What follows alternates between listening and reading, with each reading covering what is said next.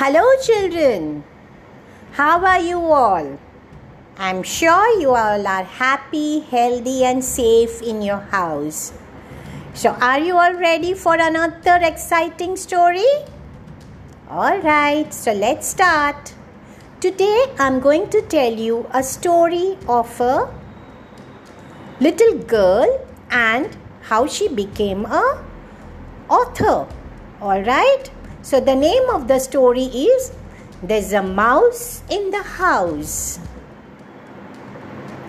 There's a Mouse in the House is an inspiring story of a young girl who finds creative writing of great interest and decides to become a published poet. Although she doesn't get her first poem published, she realizes that this is just a small setback, which will require more work to overcome. So let's start the story.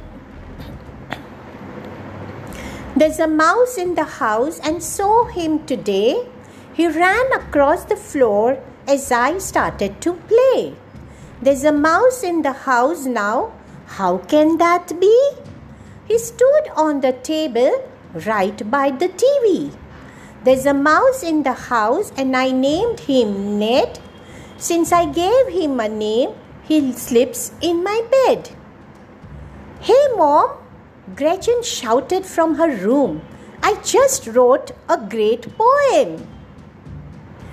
Really? Her mother replied. How nice. I always knew you would follow in your father's footsteps. He was a published author before the accident, and I know you miss him as much, if not more, than I. Let me read it and I will give you my honest opinion.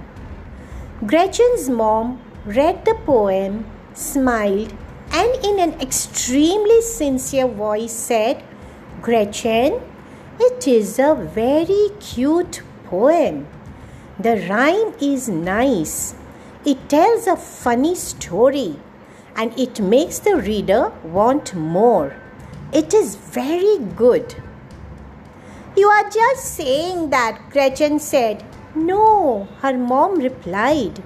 It is very good. In fact, why don't you write some more? Okay, Gretchen said. After dinner, I'll add some more. There's a mouse in the house and I saw him today. He ran across the floor as I started to play. There's a mouse in the house now. How can that be? He stood on the table right by the TV. There's a mouse in the house and I named him Ned. Since I gave him a name, he sleeps in my bed. Now I feed him all day and he eats like a pig. He especially likes cheese and even dances a jig. He gets into the flour and into the rice. He even opens the cabinet and gets into the spice. What's that I see? There is not one but two.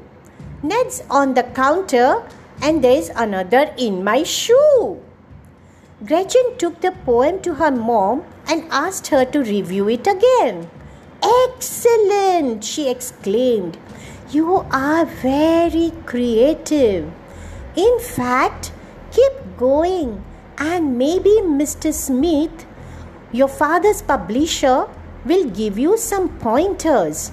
It couldn't hurt to submit it to him. The next day after school, Gretchen finished her chores and went back to writing. There's a mouse in the house and I saw him today. He ran across the floor as I started to play. There's a mouse in the house now. How can that be?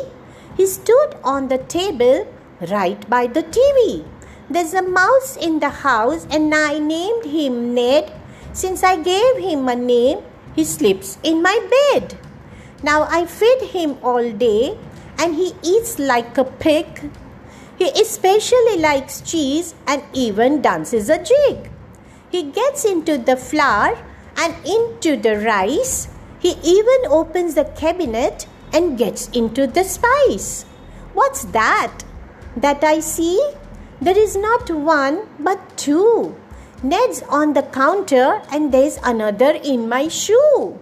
There's Ned and his friend, but my, look at that. A little one, a bigger one, and one that is fat.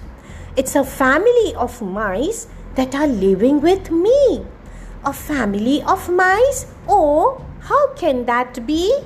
There's a 5, now 6, now 7 and 8. Someone help me to shut the mouse gate. Gretchen again took the poem to her mom and asked for her opinion. Her mom read and it smiled. It really is good, she said. Why don't you do one more stanza? Sure, Gretchen said. It's really fun and a famous poet has to start somewhere. Gretchen went back to her room and read the poem several times, and after a while she began to write the final stanza. There's a mouse in the house and I saw him today. He ran across the floor as I started to play. There's a mouse in the house. How can that be? He stood on the table right by the TV. There's a mouse in the house and I named him Ned. Since I gave him a name, he sleeps in my bed. Now I feed him all day and he eats like a pig. He especially likes chicks and even dances a jig. He gets into the flour and into the rice. He even opens the cabinet and gets into the spice. What's that? That I see? There is not one but two. Ned's on the counter and there is another in my shoe. There's Ned and his friend, but my, look at that. A little one, a bigger one, and one that is fat. It's a family of mice that are living with me. A family of mice? Oh, how can that be? There's a 5, now 6, now 7 and 8. Someone please help me to shut the mouse gate. The more that I look, the more mice that I see. They are all over the house. Or how can that be? We have mice in our chairs and mice in our towels. We have mice everywhere, and guess who they follow? That Ned, all he does is look at me and smile. He brought his whole family to live with us a while.